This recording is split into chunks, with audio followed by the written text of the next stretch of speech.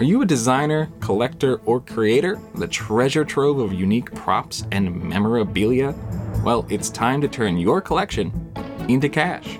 If you have props, costumes, set pieces, crew gifts, or any other type of memorabilia, Prop Store wants to put your items center stage in their upcoming Los Angeles live auction. It's located right outside of Los Angeles. Prop Store is the leader in online auctions and sales of authentic memorabilia from movies, TV, and entertainment.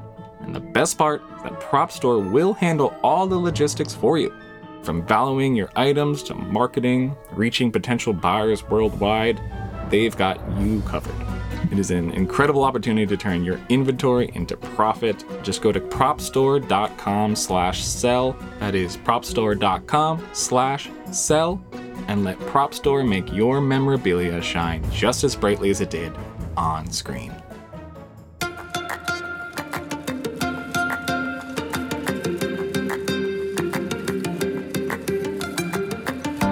Welcome to In the Envelope, a podcast from Backstage, the one-stop shop for actors and creators both above and below the line. I am your host, Vinny Mancuso, Backstage Senior Editor and Professional Entertainment Obsessive. I'll be your guide through every corner of the creative industry with the help of some of your favorite stars. Here you'll find intimate, in-depth talks with today's most award-worthy names in film, television, and theater. Along the way, we'll get advice on living your best creative life, relatable stories of the highest highs and lowest lows, and maybe, just maybe, a rare peek in the envelope.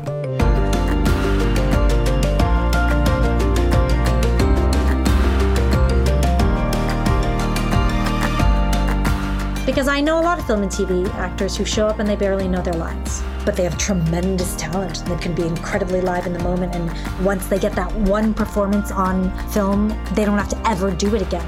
Not so with theater, you have to do 8 shows a week. So you're not gonna have always that magic that you might have had on that one day of filming.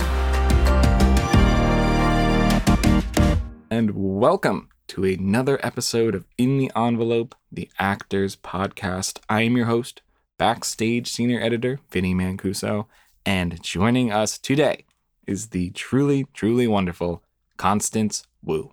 Now, anyone who knows Constance primarily from her incredible on-screen roles in Fresh Off the Boat or Crazy Rich Asians or Hustlers might not know that she is a theater actor through and through, dating back to doing community theater in her hometown of Richmond, Virginia, through her BFA at SUNY Purchase, all the way up to now, as she co-stars as Audrey in the long-running off-Broadway revival of Little Shop of Horrors. And with that role, she's actually fulfilling a lifetime dream. Audrey, of course, the kindly and insecure florist shop co-worker to Seymour, in this case played by Corbin Bleu. That has been Constance's bucket list role for her entire career. And she was so incredible and candid here, explaining not only how she's approached this role she's been waiting to play for most of her life, but also the long and winding road it took to make it here in the first place. Let's get right into it. Here is Constance Wu.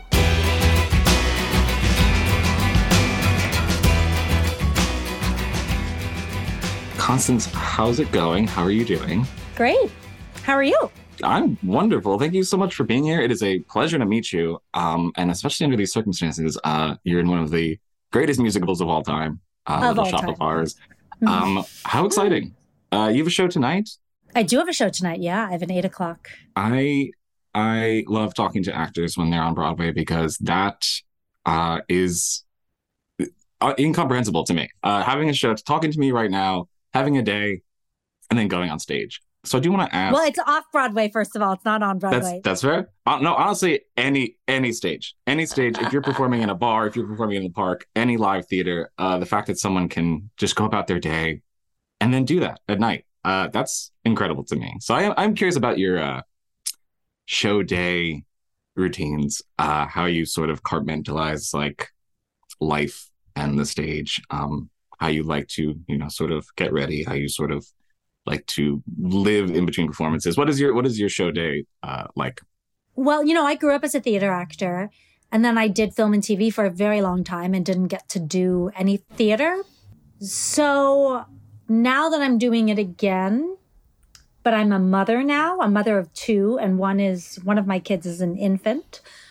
It's very different than what my normal routine would be, because a lot of it revolves around like breastfeeding and like taking my kid to preschool, taking my other kid to preschool and stuff like that. So, but before, when I did not have kids, I used to make sure that I ate really well and balanced.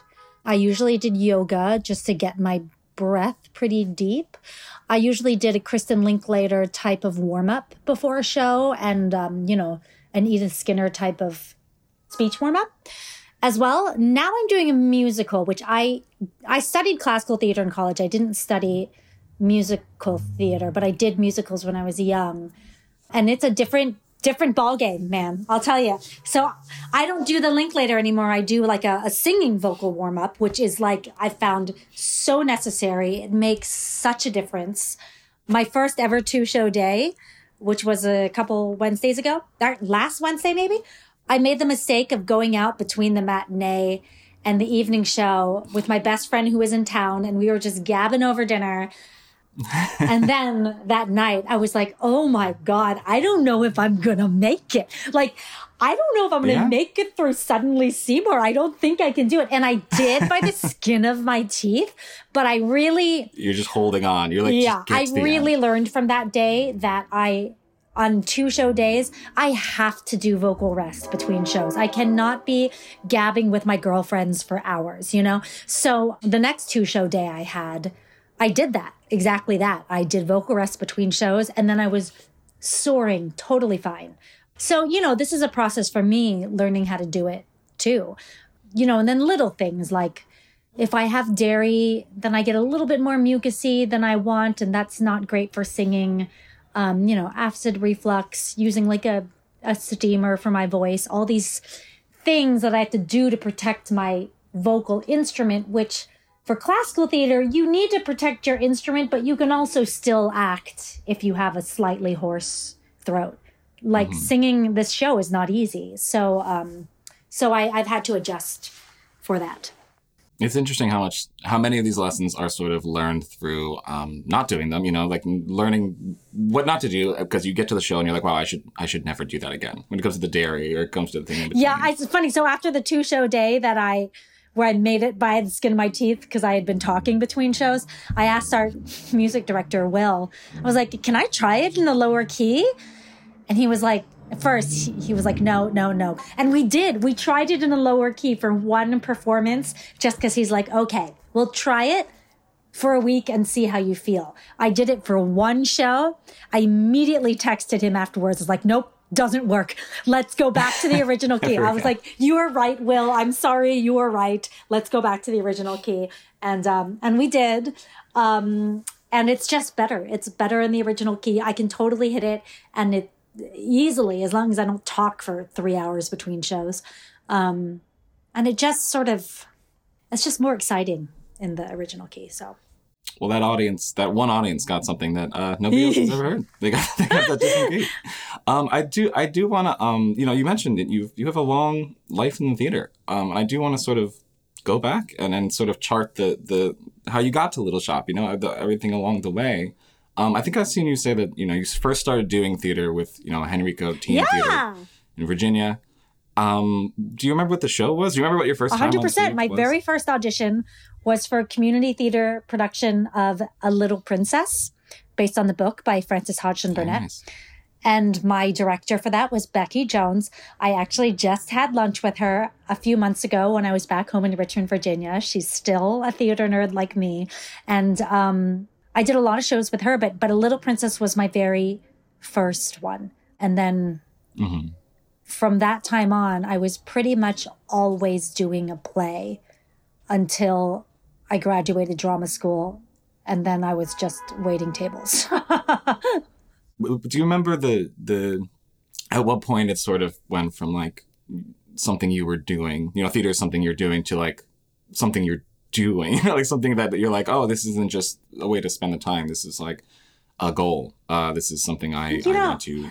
That's hard because everyone always wants to be like, is there a crystallizing moment? Is there an aha moment? And I don't think it's as clear cut as that. I do know the first time I write about it in my book, my first audition for A Little Princess.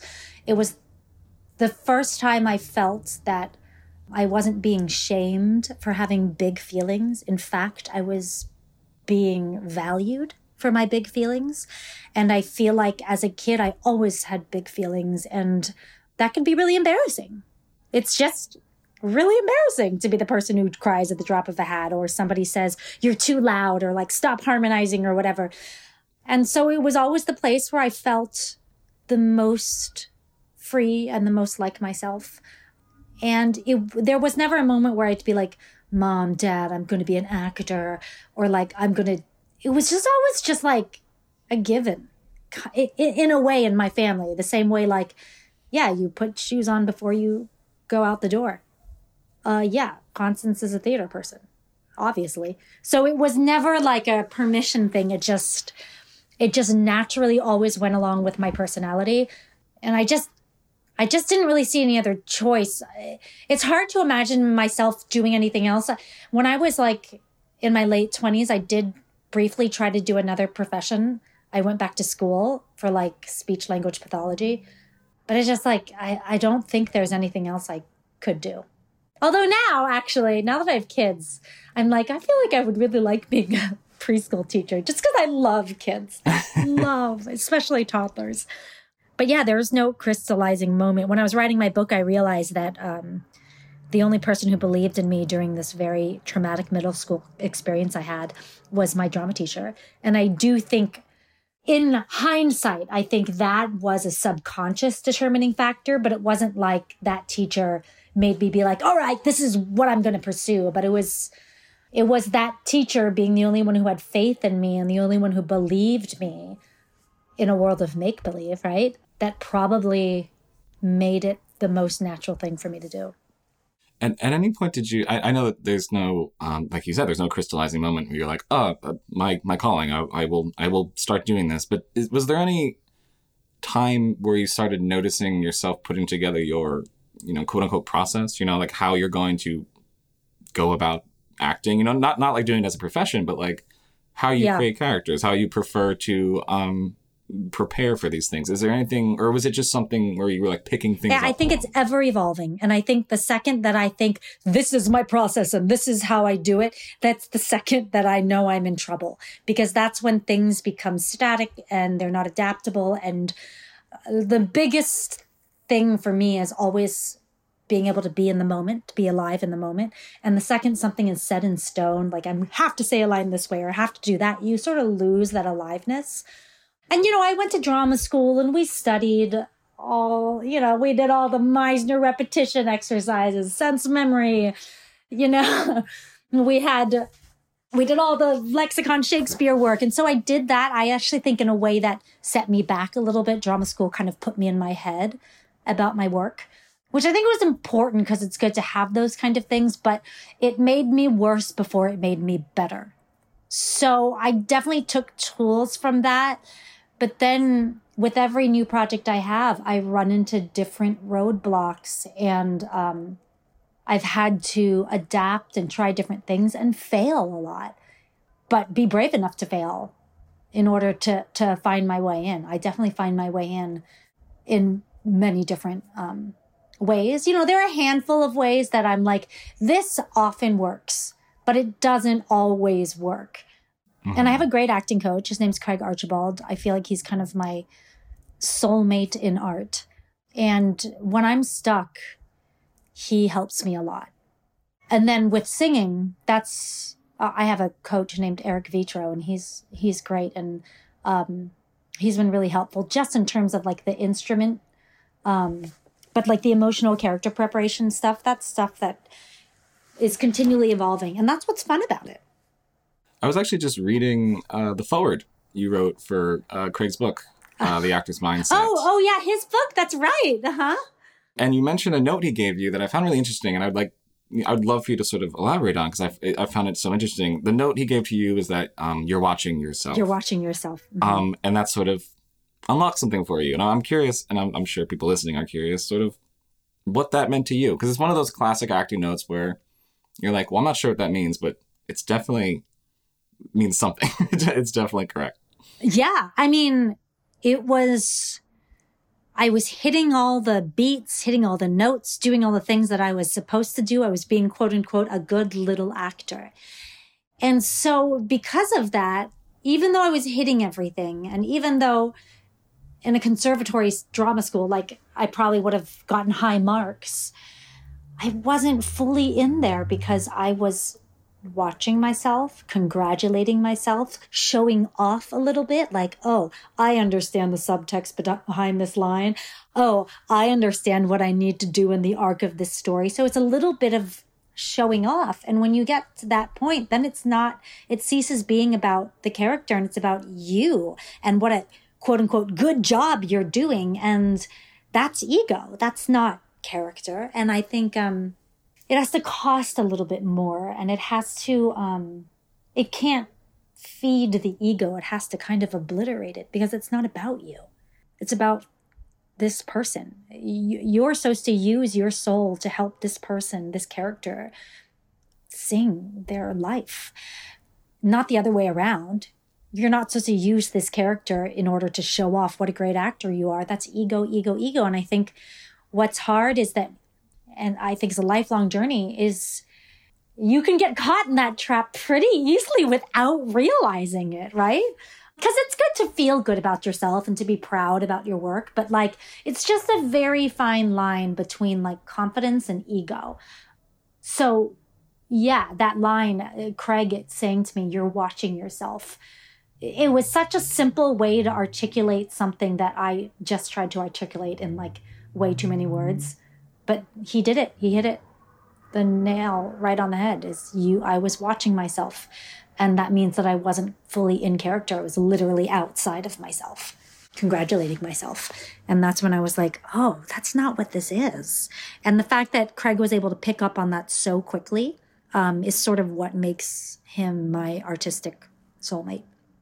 I love that. And it's interesting because it's sort of like, a great performance. Great acting is not going to come from being very aware of how good of a job you're doing, because it's, the character that has nothing to do with the character's life. They don't know any of that. It's sort of like you have to take all that learning and all the things you did at school and just absorb it and then throw it out the window, kind of.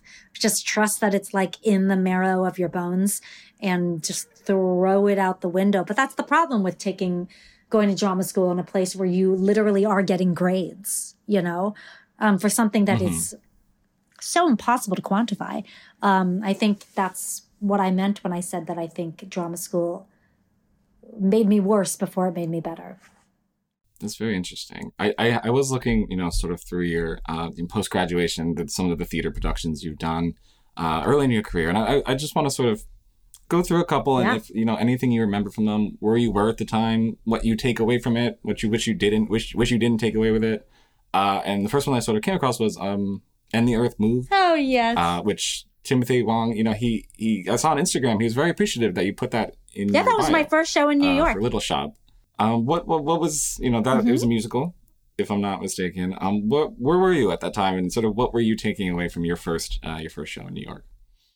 God, I was just glad to be doing such a great show in New York. I was surrounded by such talented people.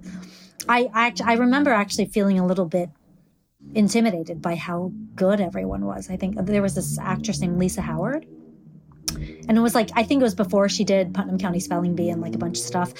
And like, oh my God, her singing voice was like so incredible. Like I was like, oh my God, I'm nothing compared to this lady. And same thing, there was this other girl, her name was Melanie May Poe, and she was just, oh my God, phenomenal. And it was all Asian American cast actually, because it was about the earthquake in Taiwan. And it was just so wonderful being around Asian American actors at the top of their game. And then, obviously I just like come out of drama school and I was feeling very intimidated because a lot of these people had done a lot of things, but I had a great time on that show. It was the New York Music Theater Festival, NYMF, which I don't think is in existence anymore. I could not, that's what it looked like to me. I could not find it. Oh, that's too bad. It was really fun. So that was my first post-purchase college is where I went to drama school. And then in 2005, you were doing The Tempest at the Virginia Shakespeare Festival. Oh, yeah.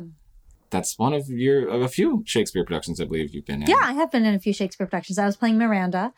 That was really fun. That, to be honest, that one felt a little bit like, like doing summer stock or something. It felt like, you do the shows and then you go out and you're like getting drunk and like eating ice cream at like 3 a.m. and being like, let's watch the sun come up, guys. And then you do that and then you're like hungover. It was so fun, though. I'm still friends with a lot of people from that production. It's important to get those experiences as well. I think Yeah, that's part of growing up. And part of growing up is a big part of, being an actor. Yeah. You have to live a life to then bring other people's lives to life. 2006, Joe Bosk's Ping Pong Diplomacy at the Winter Repertory Festival. At 59 East 59, Little Black Box. Yes, I believe that's another thing. I'm not sure that's still around. I think I recently followed them on Instagram and I was like, yeah, I'm glad that they're still around. I love that. And at that point, you were still doing theater in New York? You were still sort of being a New York theater actor? Well, I was mostly waiting tables, but I was still regularly auditioning. This was before the internet was like a thing. You didn't it was a thing, but you didn't submit yourself online. Sometimes you got the paper version of Backstage, or you went to the equity chorus calls and things like that. So I was still auditioning. I didn't really get very many shows.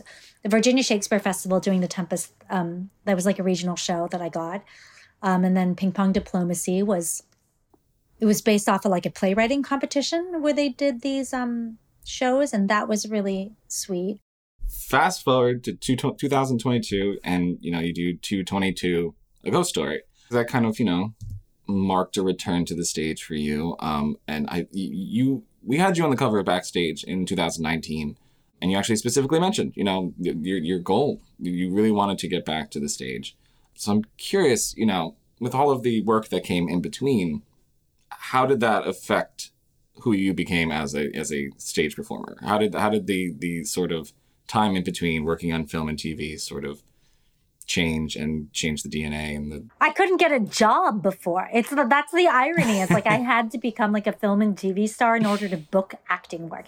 And that is a very sad thing in many ways, because I know there are some incredible people out there who are not film and TV stars, who are great theater actors. And this is not to knock my own work, because I do believe very much in myself as a theater actor. I feel very comfortable on stage, and I know that it's in my blood, even if the world at large does not know. But it is true that there are some times where you can be a big TV star and get a role where somebody who is a great theater actor can't get that role. And of course, it all has to do with money, right? At the end of the day, they need audiences, and TV has a wide reach and reaches more audiences. So tourists will come see the show, blah, blah, blah. And in that way, it also does serve the other actors and the crew on the show, because then their show has more longevity, etc. But it's true that I tried to be a theater actor for 10 years in New York. And the only reason I moved to LA was because I had my heart broken by an New York actor. And I wasn't really thinking. And then I had to pay my bills. So doing TV and film was a much quicker way of paying off your student debt than doing theater. And then once my TV show was finally over, Fresh Off the Boat, that was when I sort of had time to pursue theater work. But then the pandemic happened, because I finished my last episode of Fresh Off the Boat in the middle of December of 2019. Got pregnant a few weeks later. Then the pandemic happened. Had a baby in the pandemic. Then, and I think I just also finished... No, Hustlers had come out. Oh, and then I did another movie. I did Lyle Crocodile. But yeah, so a lot has happened since then, because with the pandemic and with having 2 children, it's definitely been an adjustment. Are you an actor stepping onto a film or TV set with butterflies in your stomach, unsure of how the industry's gears turn? We've all been there. That nerve-wracking moment when you're the new face on set, clueless about the behind-the-scenes magic. But fear not. because there's a podcast that's your backstage pass to the inner workings of the film and TV industry. Welcome to Soundstage Insider, the podcast that demystifies the enigmatic world of Hollywood one episode at a time.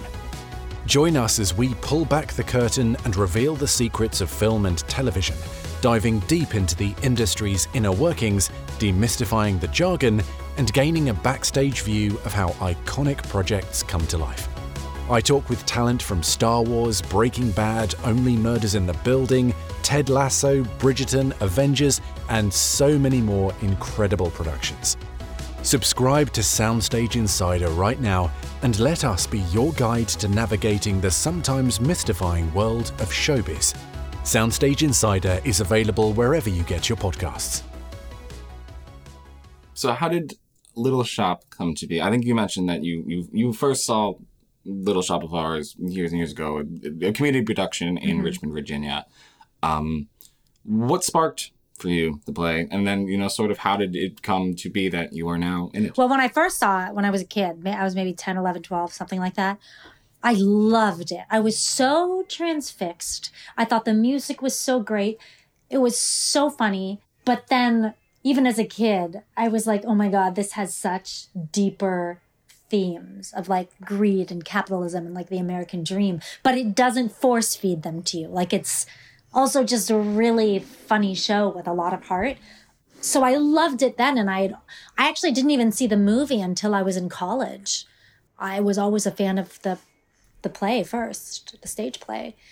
And then, I think it's actually pretty well documented that Audrey has been my dream role for a long time. Even before this production was off Broadway, I think I was on some talk show, it might have been Fallon or something, where I'm like, my dream role is to play Audrey in Little Shop of Horrors, because it really has been. I tested for the remake of the movie of Little Shop and was devastated when I didn't get it. Devastated. But then that movie got shelved, actually, as many Hollywood projects do. And, anyway, my team, everybody knew how into it I was because of how devastated I was when I didn't get the movie, because of how I had been talking about it on other talk shows. I had met with Jim Carnahan, who's the casting director, a few years prior, just to say, as a general meeting, saying, hey, I'm like really interested in doing theater. I know you do a lot of theater casting, so I just want to put my name out there. And so when the opportunity came up, I was friggin' thrilled. I'm still thrilled right now. Like, it's so fun. It's everything I ever wanted. And now I'm doing it. I'm curious, if when it's your dream role for that long, obviously you have to think like, oh, here's how I would play it if I happened to get that role. That's had to have been bouncing around your head for years and years and years. How much does that carry over to when you are then actually asked to play that role? Was what you thought you would do what you're doing, or has that changed? No, I always thought that, the best comedy comes from truthfulness. So I was always like, it has to really be truthful. But I don't, even though I had ideas, I never like to set anything in stone because then it's just not alive. Michael, the director, well, at first, so I only had like 6 rehearsals. So at first I was really playing the comedy, and I'm pretty good at the comedy. And then Michael wanted me to really play into the domestic abuse aspect of it and sort of the trauma and the despair of Audrey, rather than playing her as like the funny, ditzy, squeaky girl. I was like, that's interesting. I like that. That's very in line with my values as an artist. Let me try it. So I tried that because he gave me that note after the put-in. So on my first night, I tried that. And then it lost a little something for me. So then the journey for that first week of performances was, how do I find the humor, the heart, and the tragedy, the depth, without watering any of those elements down? And I just played around with the character for the whole first week, and I sort of let Audrey surprise me, and she did. And I think I've found it. But it was just, I had to try that one show where I went really dark And that didn't work. I had to try shows where I only play the comedy. That didn't work either. Just like I had to try that one show where I did it in a lower key. Didn't work. But you try that and you learn things from it. This is why people have previews. I'm a replacement, obviously, so I didn't technically have previews. But that's what's been fun about it. I did have a note at the very beginning before I even started rehearsals where I said to Michael, like, does she have to have the New York accent? Like, I'm not like totally against it. But might it be interesting to just not do that, to try something different with it? But he was very much like, she doesn't have to have a super strong one, but she's got to have a New York accent. I mean, like, and this is a beloved show. There are certain things you have to hit. And so when he said that, I was like, absolutely, great. I could find that. But I was like, oh, what are some things we could play with without being married to any of them? That was one of the things he did not want me to play with, was the New York accent. So we kept that. Yeah, it's ever evolving, and that's what's fun about theater. It's like, oh, that key didn't work. Let's try it a different way the next night, and then and you keep figuring it out. Can you tell me a little bit about finding those things as the show goes on? Like, so when you have the way you're playing it on opening night, when you think about that, and then you think about where you're going to be on your last performance, what is the goal for you? Like, what are you trying to get to? Like, does it almost feel like you're going to perfect the character? No, there's no such thing as perfection. But I think freedom. I think more and more freedom is sort of the goal. Freedom to play and be funny. Freedom to go deep and go dark. Freedom to adjust as things change. Like if I'm playing with an understudy for Oren or an understudy for Seymour, or the audience has a different vibe. I mean, you have to kind of be fluid with that. I hope I don't get to the point where something feels like this is perfect and this is how you play it, because I just don't think that's, I think that's like an illusion. And I don't think that's very sustainable either. But I don't know. Who knows? Ask me when I'm done with the run. Yes, I was just talking. We just interviewed Martin Short, and he said something very interesting. People always say in the beginning of the show, they say, "Wow, you did so great," and the theater actor always thinks like, "Come see me at the end. I'll have figured it. I'll have. It'll evolve. Yeah. Worked out the kinks. Yes, exactly. And that is the beauty. That is the beauty of theater. I do think I saw you mention that Call Back in the Morning, the Act 2 opener, was a particular challenge. It would have been less of a challenge if I had had more rehearsal weeks. I had COVID my first week of rehearsal, so I couldn't rehearse. They wouldn't let me. Oh. But just because the choreography of the phones, of which phone to pick up when, not even the choreography dancing, but just like choreography of what phone to pick up when and when to hang up and which phone to put on hold and which phone to hang up and when to go to that table while you're singing. Technically, I didn't have to be perfect on that because nobody's really going to know. But if I'm so in my head about it that I can't be free enough to actually be in the character because I'm thinking about choreography, that's no good, right? So I wanted it to be so in my bones that I was, again, had the freedom to play.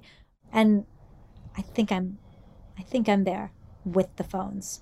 But it's, even naming the, yes, ma'am, nice delphiniums, geraniums, forsythia, japonica, wisteria, you name it, we sell it. And like remembering all those flowers in exactly that order on which phone. Yes, camellias, magnolias, hepaticas, and gorgeous gladiolas. And I said those all exactly as they're supposed to be said. Wonderful. But, nobody would notice because it's like a cacophony of words, but I wouldn't be free enough to do my best if I'm thinking about the lines. So that's why it was a challenge for me. But I think I'm there now. And just you saying that, it brings to mind one of the many things that I again, can't comprehend about theater because it's so impressive. How in the moment do you sort of get those little hiccups that the audience wouldn't even notice, but you're sort of just trip over something? How do you just keep going? How do you sort of learn to not dwell on something is a mistake? Oh, I never dwell on a mistake. You just keep going. I mean, it's already happened. Just like little things. Like I think at one point I'm like singing downtown and I crossed this cinder block and the dustpan that was on it fell off because I like hit it with my leg. I just kept singing and I picked it up and I put it back on. You know, there was another time where Seymour accidentally kicked a magnifying lens across the stage during callback in the morning, and I knew that Mr. Mushnick had to use that in the next scene. So in my next line was like, Seymour, do you mind closing up for me? I'm all in. And during that line, I just went over and I picked it up and I put it back in place the way you would if you were working in a shop and something fell, you'd go pick it up. I don't know. I don't get, even my opening night, like my heart rate was very tame. I don't get nervous. In fact, I actually feel like I'm more nervous in real life than I am on stage, because it's like you go, yeah, so what if something drops? So what if something, that's life. That's actually one of the most fun parts. There was this really fun performance of 222 where I actually did something that many people would probably think was very unprofessional, but I think the audience really appreciated it. There was this one show where my character like basically says she wants to divorce her husband. And the audience was so into it. And some guy in like the fifth row said so loud when I said that, he goes, "Oh man, oh no." And it was so vocal that the whole audience started laughing at him, right? Even though it was a very serious part of the show. And the whole audience started laughing at his reaction that I sort of just couldn't ignore it. So I just turned to him and I smiled and I started laughing.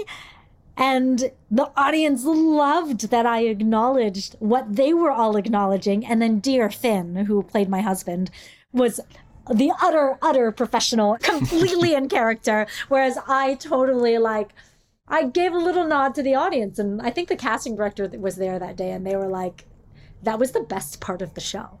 Because that's something nobody else got. And we all shared because you couldn't ignore it because everybody else was laughing at that guy. It made me laugh, so I had to turn to him. And I turned to him. We had our moment. The audience, we all shared that moment. We all were laughing and appreciating it. I took a breath and I went back into the scene. And then the audience went with me. They went back into the show. This is why AI cannot replace stage acting. Because it's the little moments like this. And as long as you go with it and you're not too married to how something has to be, that's when moments like that could happen. Whether it's a dustpan falling on accident or a very vocal audience member that becomes a part of the show. I think that's what people, when we speak about the aliveness of theater, like there are things that happen in some performances that will never happen in any of the other performances. You just saw somebody live something that will not be in the next. And I really think that audience, like if you ask anyone, I'm sure they remember that show because it was just like, it was such a moment of like synchronicity between an audience and a performer. It was so great. And unprofessional of me, but whatever. But it worked. It worked. If it works, it's professional. So when you sort of take stock of this show where you are right now doing Little Shop, and you look back at some of those earlier theater performances, the things we discussed, the other things you discussed as a New York actor or in school or whatever.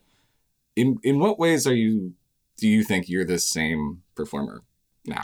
I'm the same performer in that I have the same tools.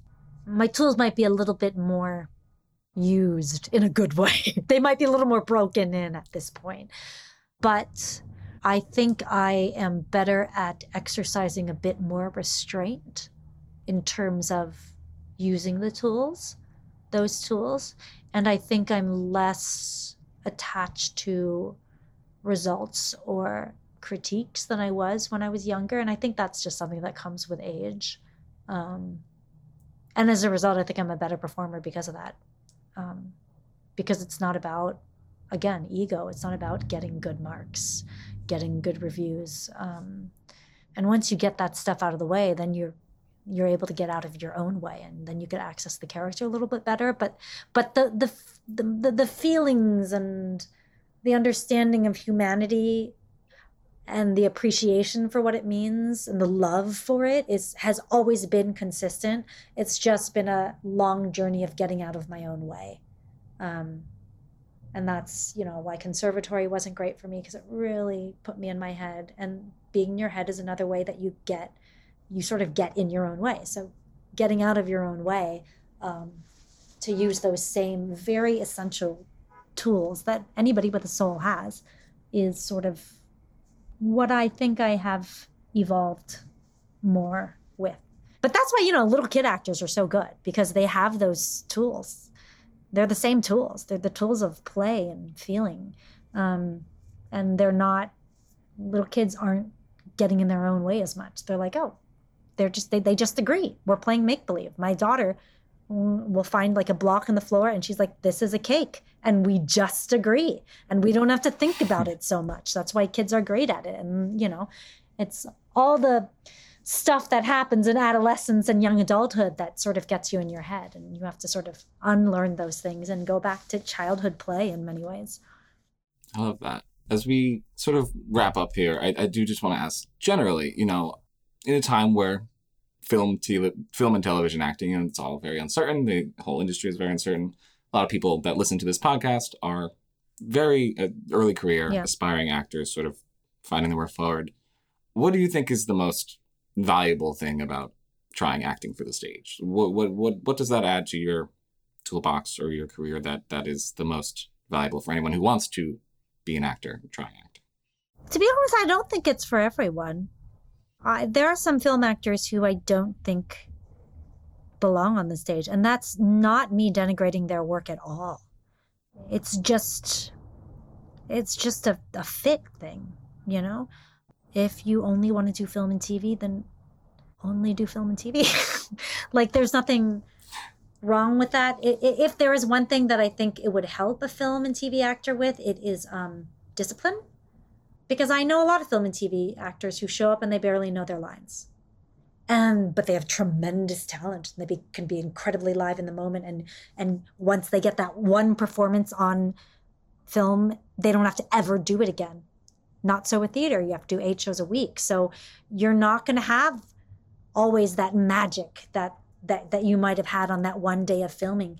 And I think the discipline of finding the tools to still have a great performance, even if it's not a magical day, that just comes from discipline and integrity. And that is a skill that there's not really a cheat sheet for.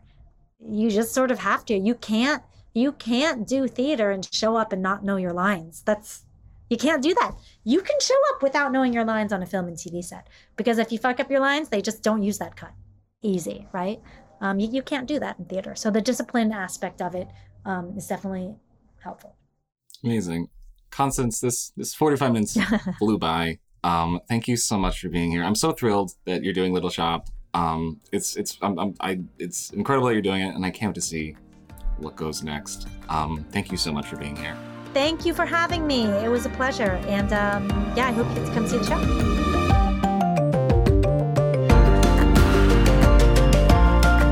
Thanks, as always, to our brilliant producer, Jamie Muffett, and to the whole team at Backstage. Samantha Sherlock, Mark Stinson, Caitlin Watkins, and of course, Casey Howe. Visit Backstage.com, and don't forget, you can subscribe to Backstage with code ENVELOPE at checkout for a free trial.